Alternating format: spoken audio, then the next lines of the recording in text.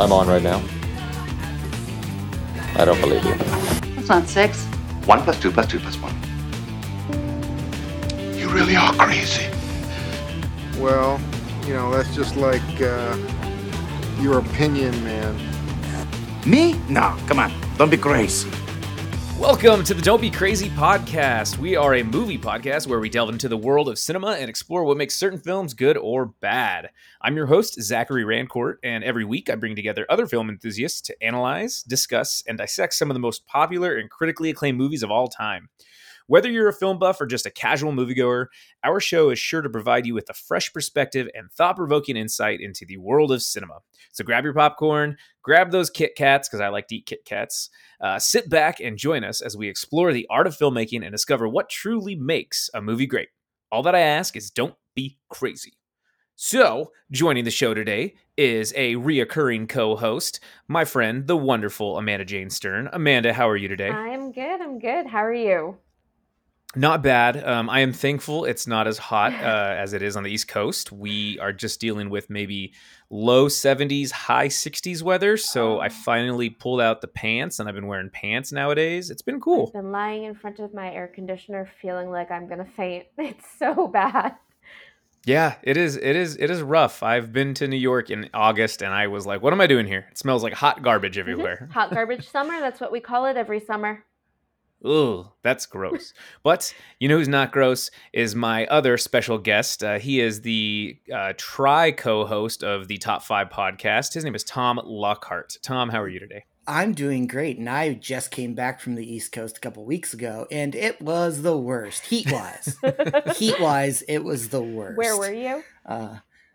We landed in Baltimore, where at 6 a.m. it was 83 degrees already, and I was like, this is bullshit. Yep.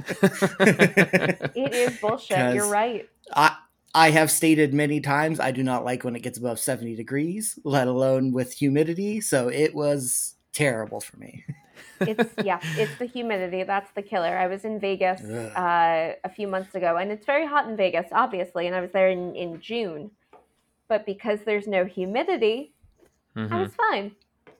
Yeah, it's fine. Exactly. No big deal. It's fine. That dry heat's where it's at. I can manage that. You know. I also went to a spa, and that was wonderful. So, highly recommend.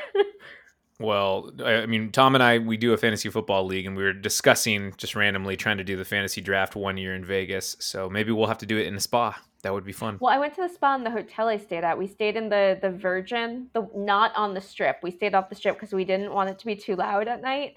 And there's a lovely spa in the Virgin Hotel. And you know what? I left feeling like the kind of zen you only feel when you're high. Oh, wow. And it lasted so much longer than high lasts. I was really hoping you were gonna say I was feeling like a virgin, and then you bust into the song. I don't know. That's if what I was hoping. Want to feel like that again. So. Well, I think we're going to discuss our movie film that a lot of people probably lost their virginity to. That's a nice segue transition in 91. And that is Point Break from 1991, directed by Kathryn Bigelow.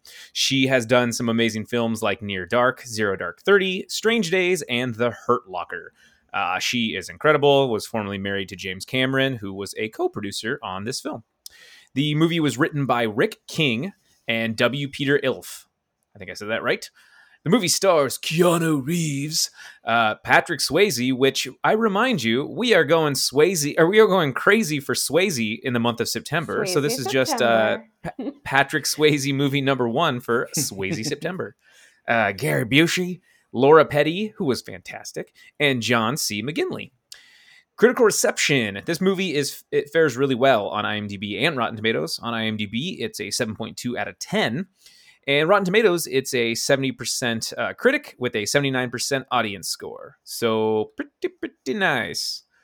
It is streaming on the Roku channel, Tubi, Plex, and Amazon Prime, but I think that's through Freevee, which is some random streaming site. I own it, so that's how I watched it. I absolutely love this movie. That's why I bought it. So, how did you guys watch it? I watched it on Tubi with commercials, and it made me angry. Yeah, I don't like I ads. also watched it on Tubi. Ads are the devil. I'm not opposed to ads. I think they should put them at the beginning. Give me like 5-10 minutes of ads at the beginning. Don't break up anything. And that's fine. Right. I'm A-okay with that. Just put them in the beginning, put them at the end. Or, if it's a really long movie, put 10 minutes in the middle and give me a break so I can go to the bathroom. Like an intermission. That's okay. Yeah, I can see that. Yeah, it's it is frustrating having the ads, but luckily this movie goes back and forth between like Netflix and Hulu and HBO Max, or I mean just buy it. It's incredible.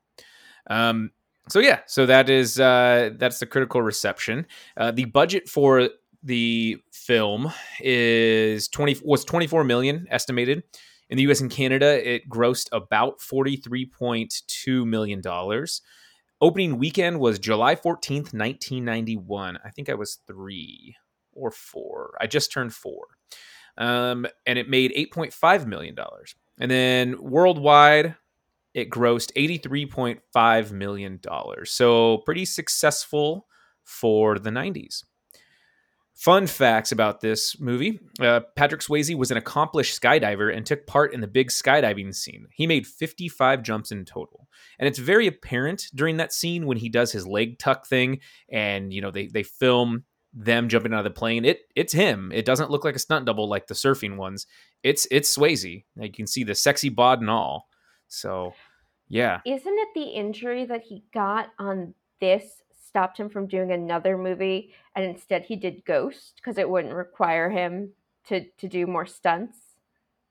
That very well could be what happened, but I am not sure about that, I know actually. that there is a movie that he did that there was an injury, and then because of that injury, the thing he had lined up he couldn't do, so instead he did something that went on to become obviously a massive, and I think it might have been this to Ghost. I could be wrong.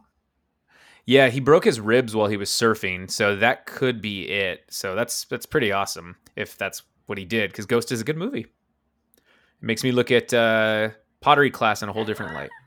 It's very, very sexy in high school. The second unit director and stunt coordinator, Glenn R. Wilder, held fight training sessions for the cast on weekends because director Catherine Bigelow wanted the actors to do their own fights on screen without stuntmen. Anthony Kiedis of the Red Hot Chili Peppers was allegedly the only cast member to miss the training, so Wilder had his character knocked out with one punch during the first fight sequence in the movie.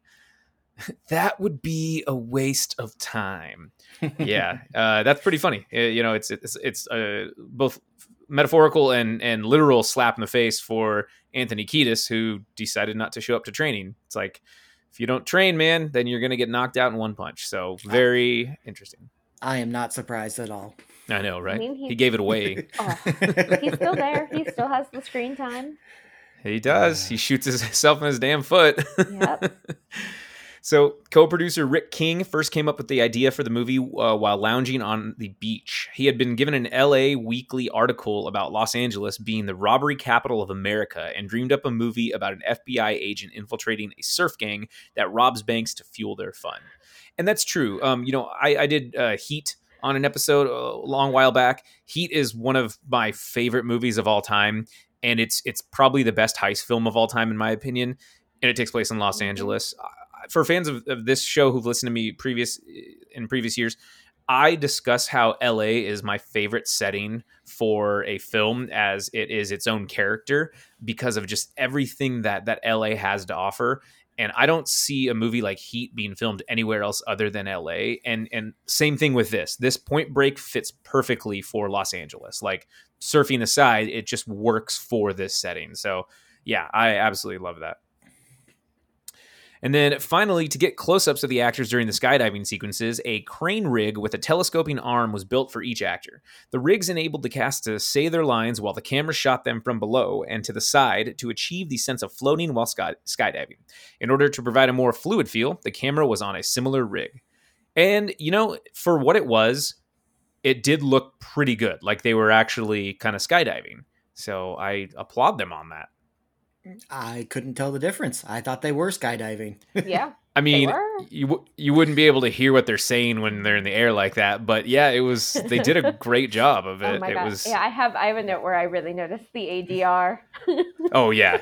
Oh, it was very apparent throughout the movie. I was like, well, like when they're surfing, Yep. I'm like, yeah, you wouldn't be able to hear that conversation like When that. they go out surfing at night and Yeah. Bodhi is like, and you just like go with the wave. I'm like, that's not Yeah. lining up.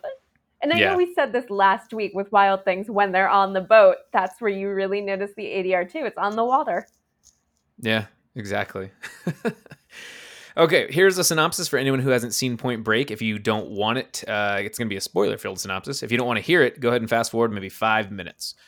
Former Ohio State quarterback and rookie FBI agent Johnny Utah assists experienced agent Angelo Pappas in investigating a string of bank robberies by the ex-presidents, a gang of robbers who wear rubber masks of former presidents Ronald Reagan, Jimmy Carter, Richard Nixon, and Lyndon B. Johnson. Rather than robbing the vault, they only demand the cash the tellers have in the drawers and are gone within 90 seconds. Pursuing Papa's theory that the criminals are surfers, Utah goes undercover to infiltrate the surfing community. He fabricates a personal family tragedy to persuade orphan surfer and restaurant waitress Tyler to teach him to surf after she saves him from drowning during his first attempt at surfing. Through her, he meets Bodhi, the charismatic leader of a gang of surfers consisting of Roach, Gromit, and Nathaniel. The group are initially weary of Utah, but accept him when Bodhi recognizes him as a former college football star who quit the sport due to a knee injury. As he masters surfing, Utah finds himself increasingly drawn to the surfer's adrenaline-charged lifestyle, Bodhi's philosophies, and Tyler. Following a clue retrieved by analyzing toxins found in the hair of one of the bank robbers, Utah and Pappas lead an FBI raid on another gang of surfers, resulting in the deaths of 2 of them. The raid inadvertently ruins a DEA undercover operation, as those surfers were wanted for separate charges regarding the drug dealing, but they are determined not to be the ex-presidents. Watching Bodhi's group surfing, Utah begins to suspect that they are the ex-presidents, noting how close a group they are and the way one of them moons other surfers in the same manner one of the robbers does when leaving a bank.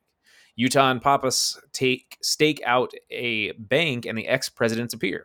While wearing a Reagan mask, Bodhi leads Utah on a foot chase through the neighborhood, which ends when Utah's old knee injury flares up after jumping into a flood control channel. Despite still having a clear shot, the injured Utah is unwilling to kill Bodhi and allow him to escape, repeatedly shooting into the air instead, just as Hot Fuzz predicted. At a campfire that night, it is confirmed that Bodhi and his gang are the ex-presidents. Tyler discovers Utah's FBI badge and angrily terminates their relationship after briefly holding him at gunpoint. Shortly afterwards, Bodhi coerces Utah into skydiving with the group. After the jump, Bodhi reveals that he knows Utah is an FBI agent and has arranged for his friend Rosie, a non-surfing thug, to hold Tyler hostage. Utah is blackmailed into participating in the ex-president's last bank robbery of the summer. As a result, Gromit is killed along with an off-duty cop and a bank guard who attempt to foil the robbery. Outraged by Gromit's death, Bodhi knocks out Utah and leaves the scene. To find their superior, who arrests Utah for armed robbery, Pappas and Utah head to the airport where Bodhi, Roach, and Nathaniel are about to leave for Mexico. During a shootout, Pappas and Nathaniel are killed and Roach is seriously wounded. With Roach aboard, Bodhi forces Utah onto a plane at gunpoint. Once airborne and over their intended drop zone, Bodhi and Roach put out on their parachutes and jump from the plane, leaving Utah to take the blame. With no other parachutes available, Utah jumps from the plane with Bodhi's gun and intercepts him. After landing safely, Utah's knee gives out again, allowing Bodhi to escape Utah's grasp. Bodhi meets with Rosie and releases Tyler. Roach dies of his wounds, and Bodhi and Rosie leave with the money, with Tyler and Johnny watching on. 9 months later, Utah tracks Bodhi to Bells Beach in Victoria, Australia, where a record storm is producing lethal waves. This is an event Bodhi had talked about experiencing, calling it the 50-year storm. Utah attempts to bring Bodhi into custody, but Bodhi refuses. During a brawl in the surf, Utah manages to handcuff himself to Bodhi, who begs Utah to release him so he can ride the once-in-a-lifetime wave. Knowing Bodhi will not come back alive, Utah releases him, bids him farewell, and sees him step towards the wave. While the authorities watch Bodhi surf to his death, Utah walks away, throwing the FBI badge into the ocean. That was Point Break. Wow. A lot. Good synopsis. Good movie. Here we go. So Point Break, you guys. It is an action-packed, shoot-'em-up, adrenaline-filled heist film. every box is ticked, in my opinion. There's shootouts, there's violence, there's money, and there's a whole lot of surfing and a whole lot of sex wax. So on the surface, Point Break is definitely a heist movie. And we had this conversation a little bit before, but let's do this while we're recording. So do you guys like heist movies? Why or why not? I hate them. They're the worst. No, they're great. Well, there's just built-in tension. Like there's a heist. It's always a high-stakes situation, and it's just always ramped up, especially when they're robbing multiple banks. And so, who doesn't love a heist movie? Really, that it would be crazy not to. I guess people who don't want to have like anxiety. See, I don't feel like, I mean, there are definitely things that I don't watch because of anxiety, and it's not a heist. I love a heist movie. I've been on a heist movie kick recently, actually. I was saying to you before we started recording that I just did Heat, which lots of similarities, but also Hot Fuzz, which clearly a lot of callbacks to this one, and even Butch Cassidy and the Sundance Kid is totally a heist movie. I'm super into it. I think things that are like cringe comedy where the stakes are high in a realistic sense, that's what's too much anxiety for me. Like if it's cringe comedy set in a world that's completely absent from our real world, then I can totally handle it. But if it's something where the stakes are super real and it could happen to just any person, that cringe comedy, I shut off. I can't do it anymore.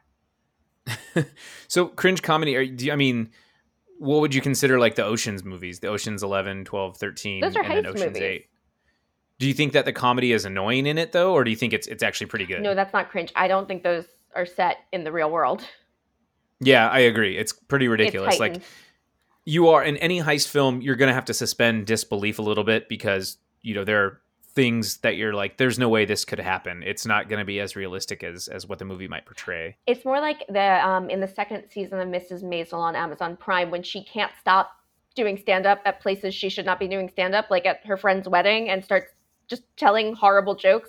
That's where I could not. I was like, girl, shut up. Please shut the fuck up. I am an awkward New York Jew, and even I can shut my stupid mouth. That's what I can't do. It's that level of like, girl. But if it's something that's in such a heightened reality, and that's not such a heightened reality. I don't think people talking fast is a heightened reality. I live in New York. We talk fast. That's only slightly heightened. Like the Ocean's movies, that is very heightened. That is not set in our universe. No worries. Yeah, it's very interesting. I'm wondering, I'm trying to like find some examples of cringy or bad heist films. You know, I think, what are you guys' thoughts on Inception? Do you think that's a heist film? Yes, 100%. Definitely. So it's a heist to put something somewhere, though. It's like a reverse heist. Yeah. I think it is. I agree it's a heist film. I think one could argue that it's not, though, because there's no real clear resolution at the end, because you're like, was this a dream? Was it not? Is he in limbo? I don't think that necessarily takes away from it. I love Inception, but I mean, I could see the discussion about why it's maybe not, you know, a heist movie, but I don't think that's accurate. But they're great, and just like Tom was saying, that, you know, they build that tension. I mean, I love having a surprise, and so when you watch a movie like Inside Man or Dog Day Afternoon or whatever, I mean, Dog Day Afternoon doesn't really have surprises per se, but like it's still a pretty solid movie through and through. Yeah, for the most part, it's more.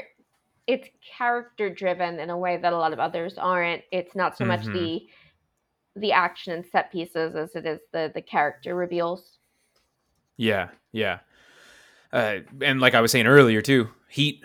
I mean, Heat is one of those ones that you have, you know, both De Niro and Pacino, you know, throwing gas during that dinner scene. It's phenomenal. Where do you both stand on, were they actually in the same room shooting that or not? Because they are never in frame together. I think they were. But I again, I easily could see if someone presented an argument, I'd be like, okay, yeah, I could see that if they filmed their scenes separate, maybe to get into that like kind of actor's mindset. But they are just phenomenal in that scene. It's one of the greatest of all time, actually, but it's so damn good. So I think they were together, though. I haven't seen Heat in 10 years, so I can't say off the top of my head. But I do need to rewatch it because I haven't seen it in forever. On, I want to say I think Netflix. I watched it last week. It's on, I think, Netflix. I know it's on something all the time. I think I always scroll past it. The line that really got me though is when De Niro is talking to his love interest, who, by the way, I did the age gap thing. She was 21 years younger than him, but that's still a smaller age gap than he and his current girlfriend, with whom he just had a baby. But when she asks him where he's from, and he says Bay Area in that distinct New York Italian accent, my fiance and I just sat there and we just laughed, like, Bay Area? What bay? Gowanus Bay? I mean, isn't that the point though? He's like, he's obviously lying, and he's not good at that. But yeah, I don't think that's supposed to be the lie, though. I think maybe. I know I can't do a Robert De Niro, but I know exactly how he talks, and I know I like can hear him say that in my head, and I'm like, ooh, yeah, he sounds like a New York Italian man. Yeah, that is. Hey, I'm Robert De Niro. See, I did a perfect one. You Robert De Niro. I can't do it. These are wonderful. I love it. Thank you. Mine was way closer. Oh, yeah, you win. You win, Tom. You got it. Yeah, and Point Break, just like it, they focus on the heist, but that's almost a MacGuffin to the whole plot of the film, or to the entirety of the film, because that's not what it's about. The movie's not about the heist. It takes a back seat, and the movie is actually about Johnny and Bodhi, and Johnny's infatuation with Bodhi, and the desire to be him, to be with him, to all those things. And that's actually something that I wanted to discuss with you guys. And it didn't hit me until this last viewing that there is a strong male gaze in this film. And it's something that opened up this Pandora's box with me, that I went on a rabbit hole and was thinking about 90s and 80s action movies, what we think of typical action movies, how muscle bound, how sweaty, how homoerotic they were. And so it's just something that I think that modern audiences missed from this movie for the past few decades. And I think that Point Break is an in-depth examination of the yearning between young men. Just like the majority of classic male-centric action films, you got like Top Gun, Predator. I mean, there's a damn scene in Predator where they're greased up arms and muscles. All the Rocky movies. This movie, Point Break, at its core, it's about that heteroeroticism. And Catherine Bigelow, just genius. She took a genre that was coded in masculinity and she subverted it by exploring very highly complex, if not effeminate, themes. So Bodhi really helps Johnny on his journey of self-identification, and that is very apparent throughout the movie. So I guess, I know that's a lot, but like, what are your guys' thoughts on this? And is Johnny's sexuality ambiguous? I'm going to let you go first. I mean, as the occasional co-host resident queer, I have always seen it as a very queer movie. That being said, I also have never gotten straight vibes from Lori Petty, and I was watching A League of Their Own recently, and I'm like, this girl is so gay. Like, my gaydar is going way off right now. I love A League of Their Own. She's great in that. But also, that's an awesome movie. I don't read her as straight coded ever. It doesn't. Maybe bi. But Johnny and Bodhi, that is clearly more than a bromance. And I think Hot Fuzz really, really plays with that. Like, they're really making fun of that it is more than a friendship. This is something that is verging on romance of, I don't want to say two men who totally consider themselves straight, because I think Bodhi is a go with the flow kind of guy, and he's pretty fluid. He has probably gone there. And I think for Johnny, this is what's going on. And so it's also the dichotomy of sex and violence. And It's almost like it needs a bros level sex scene where they're fighting and it turns to fucking. I haven't seen Bros I yet, but that watched sounds it this funny. week. I've been on a real movie kick recently, so Nice. I watched it this week. I actually enjoyed it a lot more than I expected to. It is a little too long, and there definitely is a lot of stuff that is for the straight audience, which, like, it's fine. I love history. I was a history kid, but there also are a lot of very good jokes for the queer audience and like queer infighting that I appreciated. But oh yeah, this movie is super super queer, and that macho-ness when we get to Roadhouse. Yeah, Oh yeah. No, I I'm excited to talk I have a about that. lot to say about Patrick Swayze and where he kind of stands in just in terms of his own masculinity and our cultural consciousness and the roles that he took and why and who he was as a person, that I think is very interesting about him, just like looking at his filmography. Right.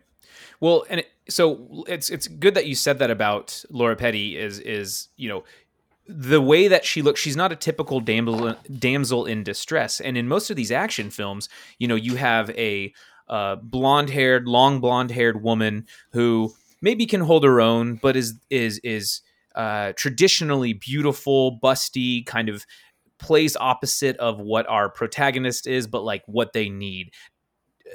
It's not until we got into the aughts and the tens that we started seeing strong female characters, like real examples of strong female characters, other than like Ellen Ripley and whatnot.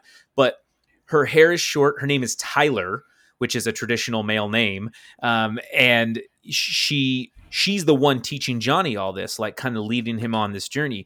And I do believe that he loves her, but it seemed like a secondary thing compared to his love for Bodhi. Mm-hmm. It seemed like, I love her because society has told me to love a woman, but he is so infatuated with Bodhi. And it's so apparent to me in the scene where Tyler and Johnny go to the party, and we get the POV shot from Johnny's perspective. We see everything going on in Bodhi's life, all the other surfers that are there, and the camera it's panning along, and it's just one take, and then it stops on Bodhi with the girl, and we are experiencing that. And a great tool that they use is the shot reverse shot. Relying on actors' reactions to things really helps an audience with the exposition, and so, or the internal exposition, I should say. And so what we're seeing right there is him, doing a shot with a girl and a lime, and it's almost like this kind of seductive look that Bodhi's giving Johnny. And equally so, Johnny has this look on his face that he's curious, and he's just like, whoa, like what is this guy? Like, I'm so intrigued by this, and I want to know more. And that use of shot reverse shot is so wonderful in this movie, and I challenge anybody to watch it again and pay attention to that. Anytime Bodhi's surfing, Johnny stares, and he's so intoxicated, and he's so just invested into this. And a lot could be just because that elusive life, but I think it's about Bodhi is the person that can help open Johnny up and to a person that he wants to be. And I think Johnny's sexuality is very ambiguous. I think he grows up from, Corntown, Nebraska or wherever, and that's all he's known, right? I think he's a young queer kid who's just realizing that he's not a straight boy. Yeah. But also to the Tyler point, yes, this is what society has told me, but she's also who introduces him to Bodhi. So being with her is almost like an extension of being with Bodhi. Yeah. Tom, what are you going to say? So I didn't look at it sexually at all. Like I did not pick that up at all in my dumb brain. But I agree with you that Bodhi is like the life that he wants to be closer to, and then Gary Busey is the life more that like his father wanted him to have, because he talks about how his dad wanted him to play football. He didn't want to play football. He was probably happy his knee got folded in half. I mean, not happy. That sounds terrifying. Oh God. But I think it was more of he had to find his center, which is between those two. They are totally opposite people that are totally different things. And I think he was just trying to find his way somewhere in the middle of that. And I could see that as something sexual, but my brain did not pick up on that at all. No, the I was just like, boom, boom, boom, shoot some guns. Well, I think that's a really good point, Tom, because there is truth in his story when he's lying to Tyler about his parents dying in a car crash, where the reason he says that he wants to learn how to surf is because he realized he wants to live his own life and stop doing what his parents tell him. And I think that part was true for what he was saying. It's just his parents are alive, but I definitely think that's true. And so I could easily see that from like Papa's side, where he's the more traditional grizzled vet who wants to get these things done. And Johnny at the start is, shirt and tie, clean cut FBI agent. And then he becomes more of a surfer guy. But then he finds that middle ground when he essentially has his breakup from Bodhi at the end of the film, when he knows he needs to let him go. And it's fascinating to me. I still think, there's points in it that are supposed to be there. Like the action is there on purpose. And it shows that we can be addicted to this chaos and this adrenaline. I mean, he falls in love with Bodhi in not even necessarily a sexual sense, but like, I love my friends, right? And you fall in love with people, or you have a love with them, or for them, I should say, based off of experiences that you share together. And that's what he does when they jump out of the plane, even though he knows Bodhi's that guy. And even though, the surfers know that Johnny's an FBI agent, he still goes. And for that 10 minutes or whatever, they're jumping out of the plane, he's alive. And he is like, holy shit, that was intoxicating. And yeah, it's like a drug. But I think what also speaks to the queer nature of it is the way it's shot. Like the lingering, the glances between them, the stares, the scene at the party where it is seductive. Yep. It's very much, it's a relationship that a lot of young queer people, I mean, sure, not like this, not an FBI agent and a bank robbing surfer, but the idea of becoming so enamored of and drawn to someone who is horrible for you.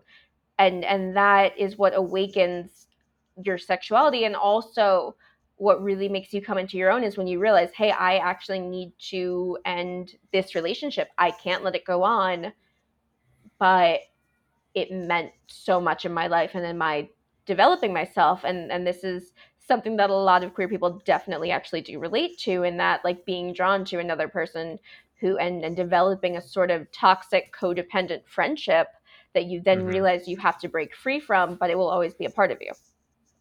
Yeah. Tom, what were you going to say? I had nothing. it probably just left my brain while I was listening. Well, in terms of like jumping out of the plane and the adrenaline Well, first of all, jumping out of the plane, I hated all of that because it was just like, what? He didn't question that at all, and at no point is he concerned for his own life jumping out of a plane with these guys. He just seems to go along with it. I hated that whole scene because it's like, you should be at least a little worried, Keanu Reeves. These guys know you're an FBI agent, and you're going to jump out of a plane where they're doing this whole parachute, moving around to like, oh, you might be getting the one that doesn't open. It's like, and he doesn't show any concern whatsoever. He's just like, I'll jump out of this plane. And it worked. All right. But maybe that just strengthens the point, because maybe that's he knows Bodhi's a bad guy, but he kind of doesn't know what to do in the sense of like, should I blow my cover? Because I don't know if he knows that Bodhi knows he's an FBI agent, right? I wonder if it's willful ignorance or if it's like actual just stupidity, but maybe it's just he's too intoxicating for him to say no. I hope so. Like that very well could be. He's just too drawn to him. He's too drawn to him, and who wouldn't be? Those locks are wonderful. Yeah, Patrick Swayze. He's a beautiful man. He is. So I will argue. Back off, War Child. I will Seriously. argue when we do Roadhouse that it's Sam Elliott. He could get it. Listen here, Miho. He could get it. Could. Maybe even a little more than Swayze in that movie. He could get it. Yeah, Mr. Miho. Okay, cool. Lovely discussion. Yeah. So, I mean, that's just kind of what I was thinking about, and I think Bigelow, she's so good at genre bending. I mean, she takes traditional action films or films that are meant to be masculine in nature, and she molds them with her different themes. The Hurt Locker is a great example. It's a traditional action movie, but puts emotion into it and explores other topics that maybe traditional moviegoers wouldn't necessarily want to see, but then when they see it, they're like, oh wow. And so people who see a Hurt Locker, a poster of it, they're like, this is going to be awesome. It's like Jeremy Renner defusing bombs. This is going to be so action packed. But then they go and they're like, well, it wasn't as much action, but it was a really good story. So, and Bigelow, I think, is very good at doing that kind of stuff. Okay, so Keanu Reeves, right? The Matrix, John Wick, Hardball, and Constantine.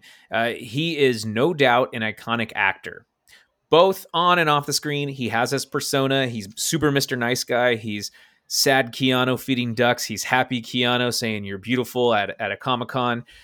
However, his performances in almost every film are just barely nuanced, and he seems to follow this type of paradigm of this Keanu Reeves. Oh, I know Kung Fu. I'm John Wick. I'm John Constantine. It's a lot. And so, I mean, is Keanu Reeves a good actor? Because for every John Wick, we get a Bram Stoker's Dracula. So what do you guys think? Is Keanu Reeves a good actor? I will jump right in here and say no. No, he's not. What? But he's very good at a very certain thing. Acting, no. But one part of acting, yes. He's very good when he is John Wick or he is Neo. People who don't need to have too much of emotions, and they can just be kind of badass. I thought he talked too much in this movie. I know he's the main character, but he just, it hurt a lot watching this movie and watching him try to act with people who can act. I mean, Gary Busey come on, bro. was awesome in Really? this. like Patrick Swayze, great. It's just like everyone around him was at least good. And he just wasn't. And it hurts me to watch Keanu movies where he isn't good, because I love Keanu. He's one of my favorites, but he's just not good at acting. Yeah, I just don't care. I think that's look, Exactly. Yeah, I'm not watching something with him because I'm expecting the most nuanced performance. I mean, that's why we were making fun of the Bram Stoker's Dracula, because it doesn't play to any of his strengths. He took the California surfer bruh dude and added a British accent to it, and it was like a British California surfer dude. It was weird. Yeah, no, it doesn't work at all. But yeah, I just don't care. I do actually think his best performance is when he plays asshole Keanu in Always Be My Maybe. Yes, great. It's so good. But yeah, it's not why I'm watching him. It's you're watching him for, it's like you watch Nick Cage for the Nick Cage-ness of it all. You're not watching it, and that's not to say that there aren't some things where Nick Cage also happens to be a very nuanced performer, but usually you're going in for the Nick Cage, and that's fine. For insanity. Exactly. Which I actually think in Heat, Pacino was doing a little bit of Cage. There's one line reading he does where he's like, "Tell me about it, baby." And it's like, what was that? Yeah. Give me all you got. Yeah. Give me all you got. What are you doing? It's a lot. I think in kind of in what Tom was going on, for me, I love Arnold Schwarzenegger passionately. I've grew up watching his movies, and then in college it was like his bodybuilding career. Like that was always the thing at the gym in college. You're like, I want to be big like Arnold. But his movies are pretty much the same through and through. Except Last Action Hero and True Lies. Like he's actually really funny in that, and Twins. He is a good actor, and not in the traditional sense. He's a good actor because he knows exactly what he is and he knows exactly what he's doing. And so that's why I love Last Action Hero, because he's a caricature of himself. He's satirical. He's making fun of the action genre and himself in general. And so Keanu knows what he has. And in John Wick, like John Wick 4, I think it's his least amount of lines he's ever said in probably any of his movies.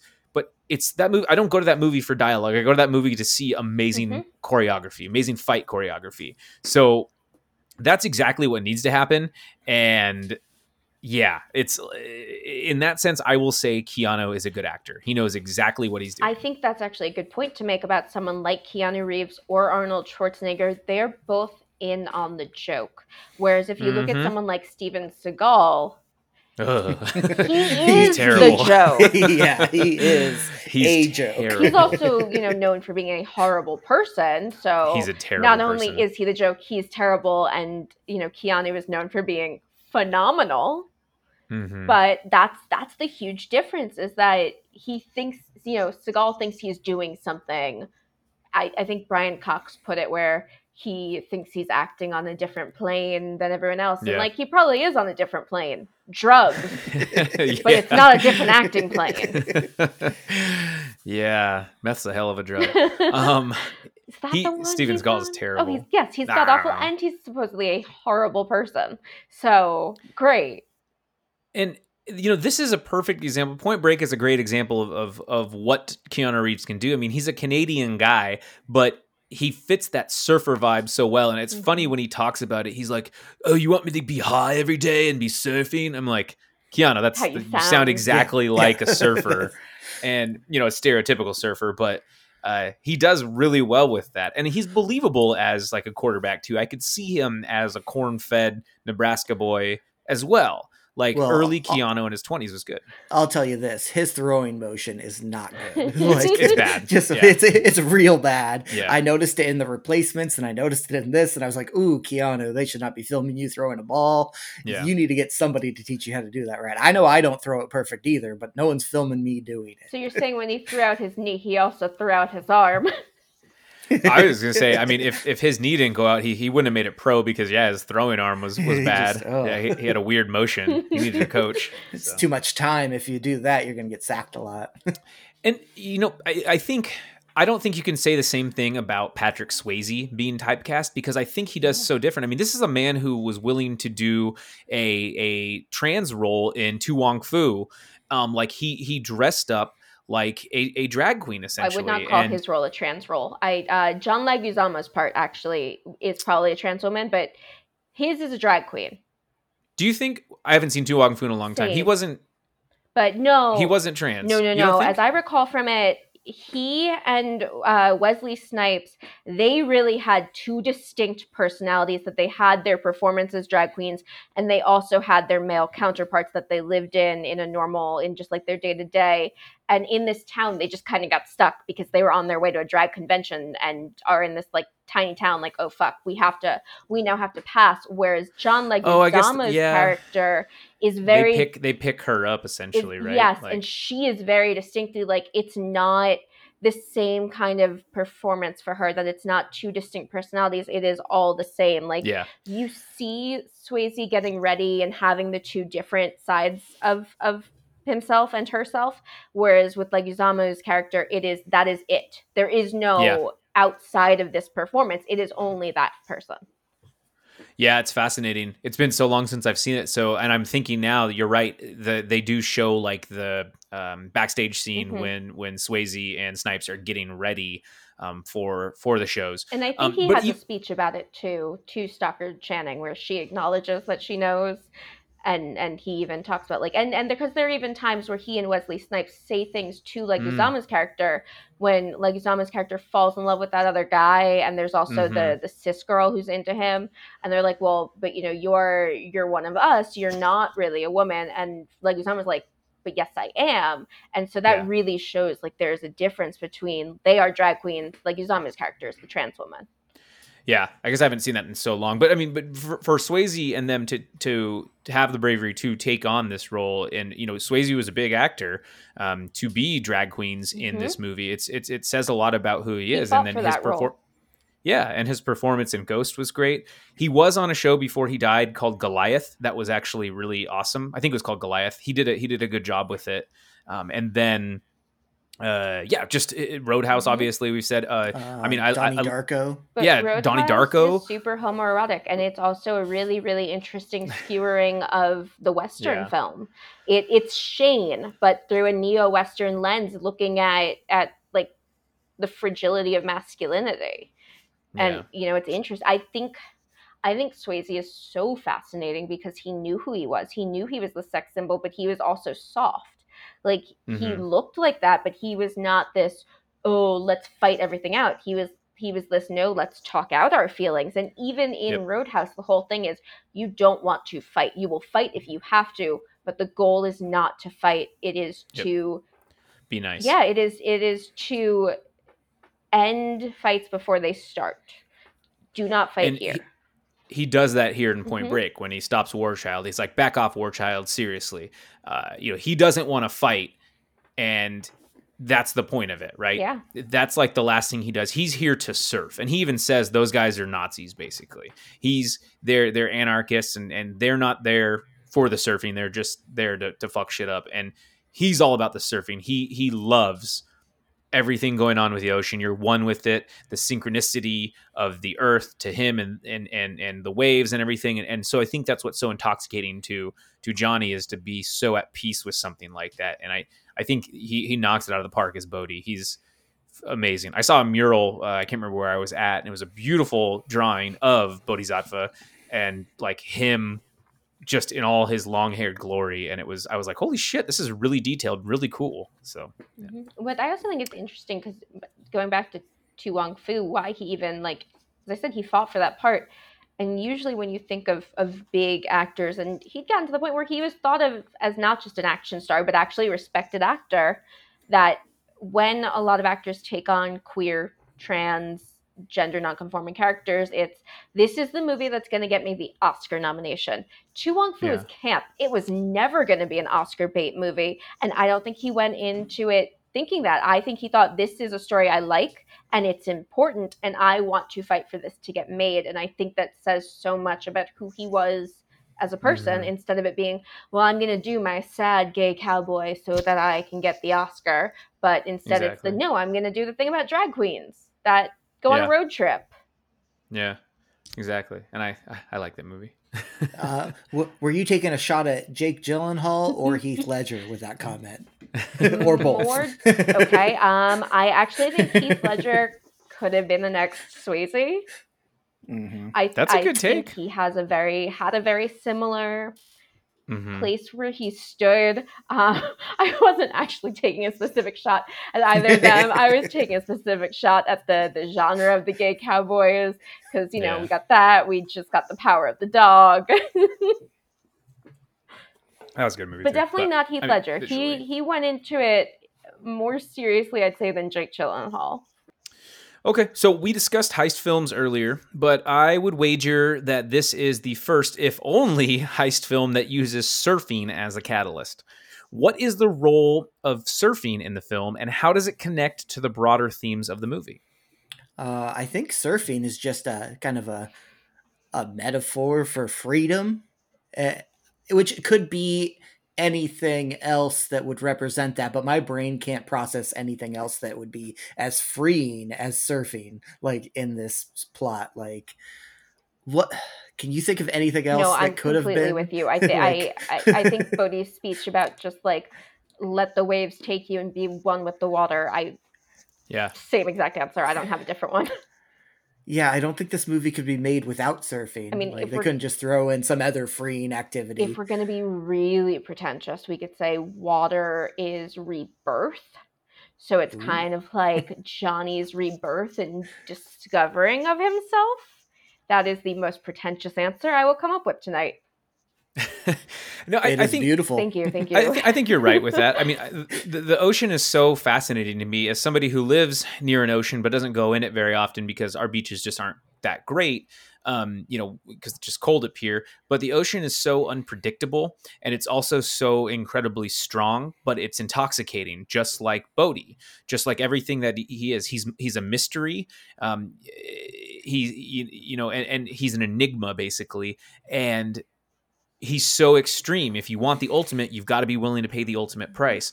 And the ocean can be a really scary thing because at the drop of a hat, the waves can shift on you. And we're talking like 15-foot waves. And it's like, am I going to try to surf in that? So I think surfing is one of those things that takes laser focus, takes time to really get acclimated to it, and can be incredibly freeing. Like Tom was saying, it's one of those things that it's just you versus yourself. It's not you competing with anybody else. It's you versus yourself with Mother Nature guiding you along, and you have to learn how to talk to her. You have to learn how to listen to the water, feel the water, be at one with the water.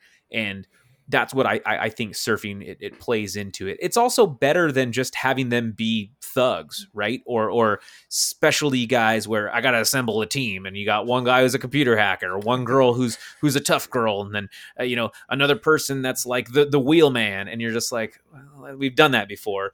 This is cool to see them work as a team, and it's not until Johnny sees them moving in the patterns that they do that he's like, oh shit, I've been sleeping with the enemy, Julia Roberts. So yeah, which is not an apt title for that movie. I know it's a wrong title.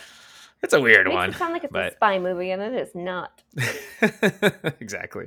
So, but yeah, sorry, Tom, go ahead. Well, I also like the fact that they're not just bank robbers to like rob banks and get rich. They just want to fund their lifestyle, which is not elaborate. It's we want to surf and just live, and that's all we want to do is just surf, live, rob a bank, and capitalism fucks everything up. Yeah. It's like the Kansas City Chiefs fan who would dress up as a werewolf, and he was robbing banks apparently for a while to fund his traveling for the Kansas City Chiefs games. Good for him. And his season tickets. Good for him. Those are expensive. I am waiting for the Netflix documentary on this one. Like, I don't like true crime documentaries, but holy shit, that writes itself. Like, I work so in that true will be crime. yeah, that will be fascinating. It is weird, but yeah, you're right. So, and I think that with them stealing just for the summertime for them to fund their activities, I mean, that is basically, them saying, fuck you, establishment. Mm-hmm. We don't like capitalism, but we're also not going to be as greedy as the others, because then we're just feeding into exactly what we hate. Yeah, they're not going into the vault. They're just taking the petty cash. Yeah. Just get the drawers. And he says, he's like, you guys are insured. It's not your money. It's the bank's money, so on and so forth. So yeah, it's you guys are right on with that. That's exactly what I was thinking. So. Okay, cool. So I want to go back to Kathryn Bigelow. I think she's an outstanding filmmaker. Her work in The Hurt Locker and Zero Dark 30 are just maximum effort examples to me of how to portray tension through time and through set design. I know specifically in Zero Dark 30, the final like 20 minutes or whatever it is when they get Osama bin Laden, it's a lot. And I was like sweating watching it when I first saw it. But she does such a great job with time dilation and set design. She's truly incredible in my opinion. And so like I know my answer, but how do you guys think Kathryn Bigelow uses cinematography and visual elements to enhance her storytelling? Tom, go ahead. Okay, fine. Well, I just thought that she did a real good job of separating the two worlds of surfing and FBI. Surfing, every scene in there felt like calming and just spiritual even. And then the FBI, everything was just like on edge, aggressive, and just even like clinical. Like it was, you could tell like the difference between the two separate worlds that Keanu was bouncing back and forth between. Yeah, and it's the lighting and the way shots linger when he is with Bodhi and his gang versus how they jump when he's in the FBI and they're aggressive and they're like boom, boom, boom. And then he's on the water and it's flowing. Yeah. And you feel that camaraderie between Bodhi and his crew. They feel like they're having fun, and it's not really acting. They just feel like they're just hanging out, playing beach football at the same beach that the Karate Kid fight happened at. Fun fact. And they are just being idiots, but they also are there because they love to surf. I mean, who wouldn't be that drawn to Patrick Swayze? Crazy for Swayze. That's why we're doing it.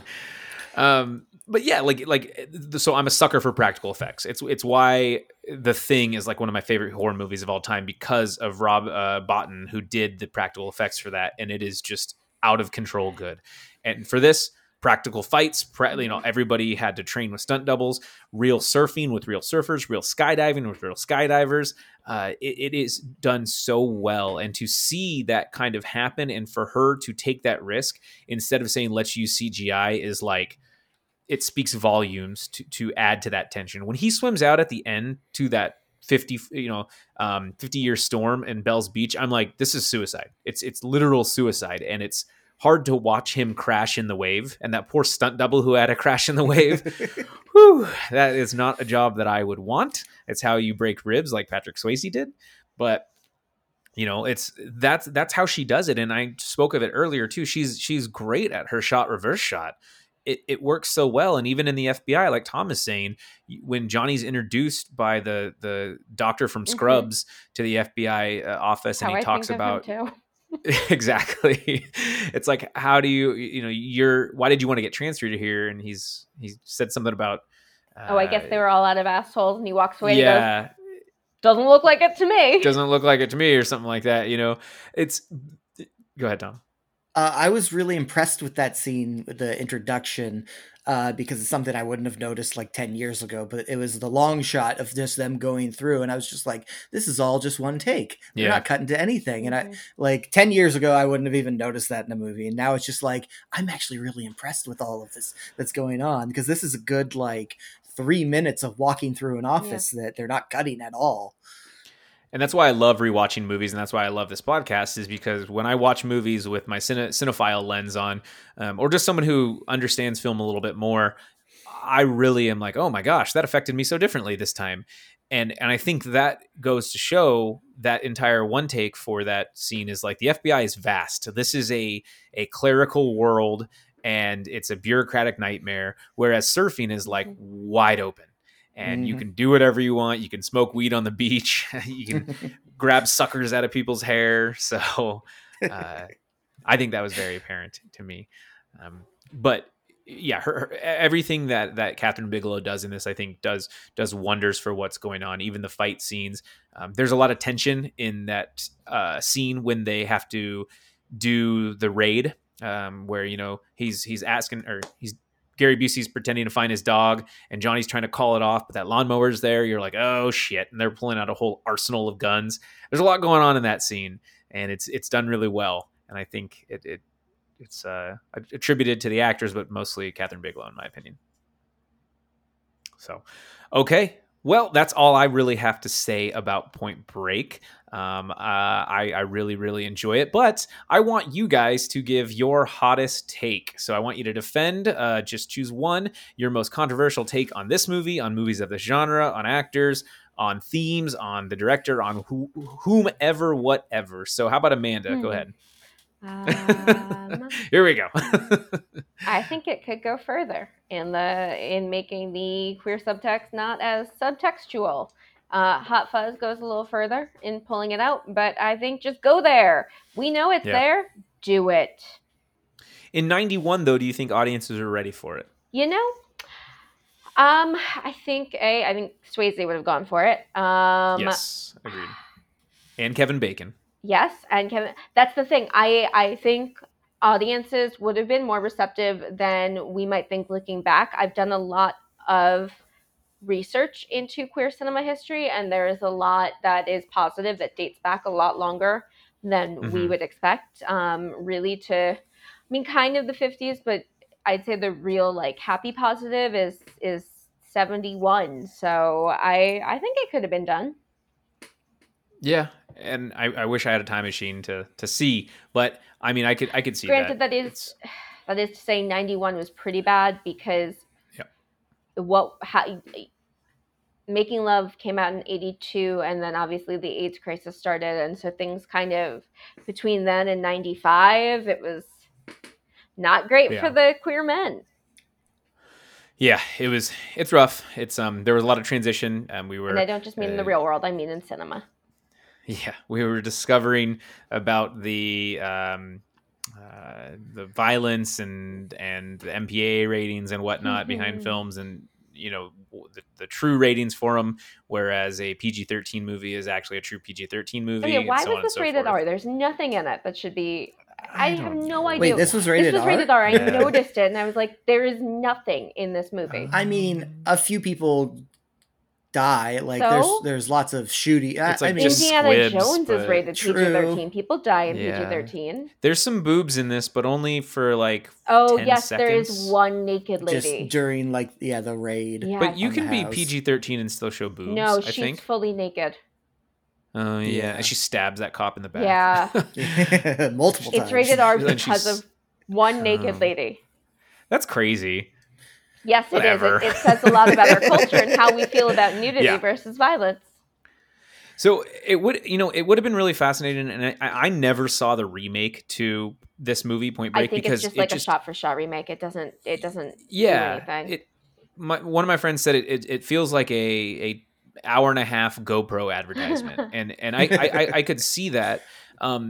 Because they're completely missing the point of the first of this movie, and that's unfortunate. It never needed to get remade. But you're right. I think it would have been interesting to see this explore a little bit further.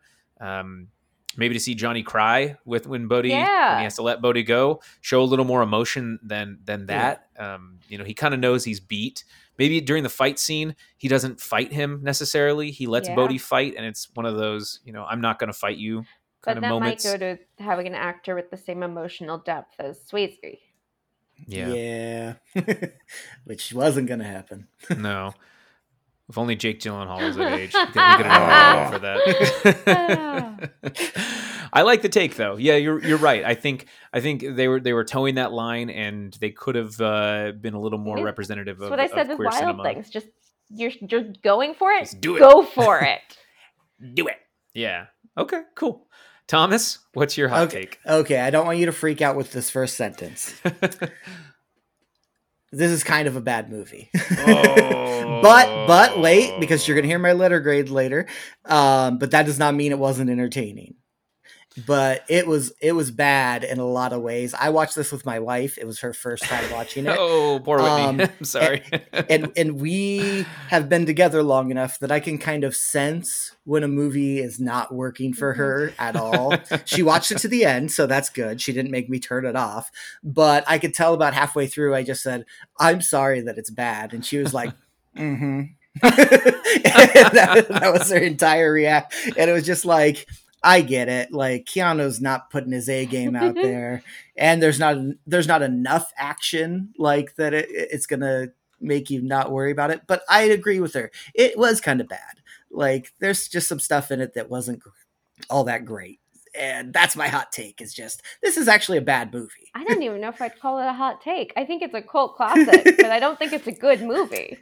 Man, you guys are smoking whatever Steven see, Seagal's smoking. I think it's. That's why I thought it was a hot take, is because I know Zach does not agree I think with it's it. fun, but I also think it's too long.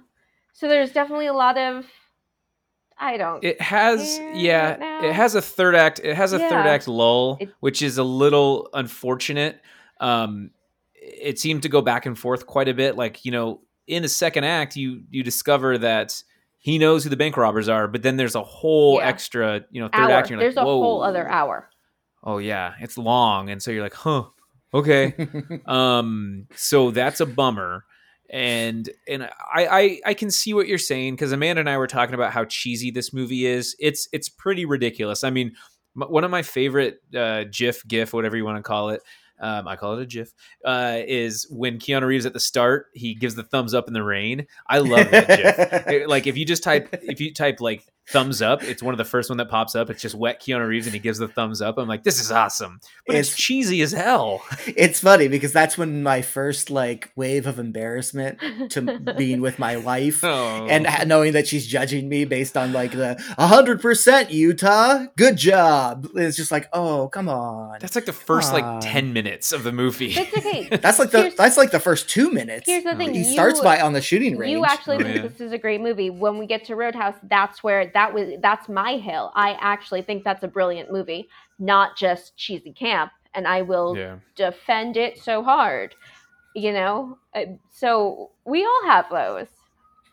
Yeah, it's cheesy. A lot of the dialogue's cheesy, and it's not a perfect film, but I still really like Point Break. It's just it has a special place in my heart, and I enjoy the hell out of it. And I'm so happy I gathered something new from it this viewing. But Yeah. So okay, it's okay. You're entitled to your opinion. It's a safe space. We're in a safe space here. So here is my hot take. I think James Cameron borrowed the plot of Point Break for his Avatar story. So if you kind of think about it, it's a person, Johnny Utah and Jake Sully, who are military type guys, very clean cut, very straight laced, and they get tasked with an infiltration job. They have to go infiltrate somebody, learn from what's going on. They both fall in love with the female character for that.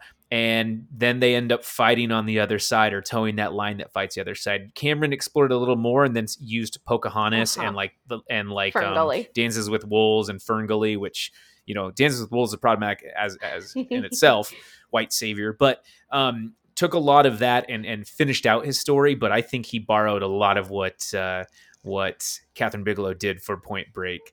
And that's setting completely aside that The Fast and the Furious is a remake of Point Break. It is almost exactly the same story. I mean, Heat is kind of Point Break with more violence. Yeah. So I think that Avatar is, I think James Cameron stole a lot of the ideas from Point Break and put it in Avatar. Ooh, that's you came for him. Oh yeah, I love James Cameron. Don't get me wrong. I don't think Avatar's a good movie. No, I call actually it Blue can't stand that movie. Nope. Yeah, the second one was really good. I enjoyed the second one a lot. I read a high school research paper to the first one. Yep, it was a great runtime to write an entire research paper. Ugh, 3 hours. It's so long. You can write the paper faster than the movie's going to be over. Yeah, exactly. Or you could watch Pocahontas for 82 minutes instead. They're both problematic. Oh yeah, absolutely. The damn white savior mentality, man. We love that in cinema, especially when the white savior is Mel Gibson. Oh yeah. But hey, he saved our Independence Day. He saved our country. All right. Anyways, let's move away from the evils of Mel Gibson. Back to Point Break. Letter grade, y'all. Amanda, what do you give Point Break? Letter grade. Okay, I'm gonna C+. I think the reviews are actually quite on the nose here. Yeah.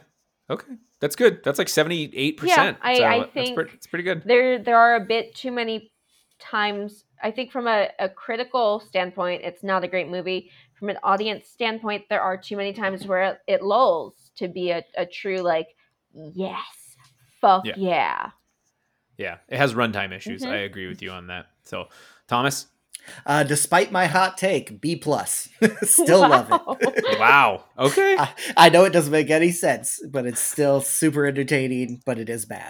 Well, Tom, I know that Hot Pockets are just terrible creations, but I still think they're tasty. So. Yeah, I'll still pop one in the microwave. They're absolutely abominations of what pizza or what food should be, but it's like, God, sometimes a broccoli cheddar Hot Pocket sounds so tasty. I buy the Amy's brand. Ooh, I didn't know Amy's had their own Hot Pockets. They're called Pizza Bites. Oh, well, there you go. They're called warm dough. No, it's the same thing. They're just little Hot Pockets. Oh, okay. Little baby Hot Pockets. So for me, I give this an A-. I absolutely love this movie. I think that you can break it down. It's one of my favorite things about film is breaking it down to find the meaning of it. And I think we can definitely watch this multiple times and really kind of get down to the nitty gritty with it. And it's awesome. I grew up watching it. I still love it.